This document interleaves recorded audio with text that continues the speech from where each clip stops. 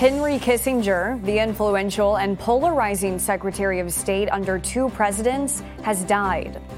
And Elon Musk has a strongly worded message for advertisers fleeing his social media site. The Morning Rundown starts now. From the Straight Arrow News Studio, bringing the stories that matter to you from across the United States and around the world. This is the Morning Rundown. Today is Thursday, November 30th. Thank you for joining us. I'm Kara Rucker. Nobel Peace Prize winner Henry Kissinger died on Wednesday at the age of 100 years old. He was the Secretary of State and National Security Advisor under Presidents Richard Nixon and Gerald Ford. A Jewish refugee from Nazi Germany, Kissinger became a naturalized citizen in 1943. He joined the Army as an interpreter and intelligence officer, then attended Harvard, where he earned 3 degrees and joined the faculty.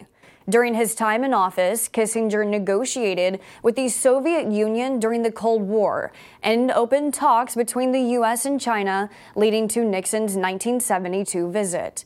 Often being credited as one of the most influential political figures in American history, he faced criticism over accusations of war crimes, including his role in the bombing of Cambodia during the Vietnam War. Throughout the decades, Kissinger was consulted by presidents of both parties. Kissinger won the Nobel Peace Prize in 1973 for his efforts to end the Vietnam War and the Presidential Medal of Freedom in 1977. The temporary ceasefire between Israel and Hamas will continue for at least one more day. The last-minute agreement will see Hamas release up to 10 Israeli hostages today. Israel, in exchange, will release 30 Palestinians from its prisons. According to Qatar, which is mediating the truce, today's extension is under the same terms as the past 6 days, meaning no military actions and more humanitarian aid will be allowed to enter Gaza. On Wednesday, 49-year-old dual Israeli-American citizen Liat Benin was among 16 hostages released by Hamas. President Biden gave an update to reporters following her release. We've got some very good news to report. Liat Benin is safe in Egypt. She's crossed the border. I talked with her mother and father. They're very appreciative, and things are moving well. She'll soon be home with her 3 children. Benin was one of the estimated 9 Americans taken by Hamas during the October 7th terror attack in Israel. Benin's husband remains a hostage in Gaza, according to the White House. Elon Musk is accusing advertisers who have pulled their spending from X over anti-Semitic posts of blackmailing his company. He had a very strongly worded message for those advertisers, including Disney's Bob Iger, at an event in New York City hosted by the New York Times on Wednesday. Don't advertise. If somebody's going to try to blackmail me with advertising, blackmail me with money, go f*** yourself. Go f*** yourself.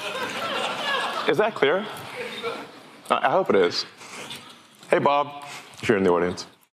Brands like Disney, Warner Brothers Discovery, IBM, and Sony have suspended their ads after Musk endorsed a user's post of an anti-Semitic conspiracy theory. Musk denies being anti-Semitic and admitted at the event that he should not have replied to that particular person on social media. Musk traveled to Israel earlier this week, where he met with Prime Minister Benjamin Netanyahu. Tonight, Fox News will host a debate, but it's not the next GOP presidential primary debate. However, it does involve presidential candidate Florida Governor Ron DeSantis and Democratic California Governor Gavin Newsom. Fox News' Sean Hannity will moderate the 90-minute debate between the two. Newsom is a supporter of President Biden's and a rumored potential future presidential candidate. He first challenged DeSantis to a debate last year.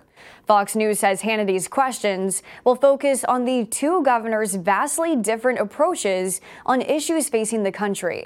DeSantis has the most at stake. Polls show his support is slipping. A Washington Post Monmouth University poll earlier this month had the Florida governor in 5th place in New Hampshire, with 7% of voters backing him, well behind GOP frontrunner former President Donald Trump, who was at 46%. The debate airs on the Fox News channel starting at 9 p.m. Eastern. Life expectancy in the United States has started to rebound after hitting historic lows during the COVID-19 pandemic. That's according to new data released Wednesday by the CDC. In 2022, life expectancy at birth was 77.5 years compared to 76.4 years in 2021. A decline in COVID deaths accounts for more than 80% of that increase. But despite the 1.1-year increase, life expectancy in the U.S. is still lower than pre-pandemic levels. In 2019, the life expectancy was 78.8 years.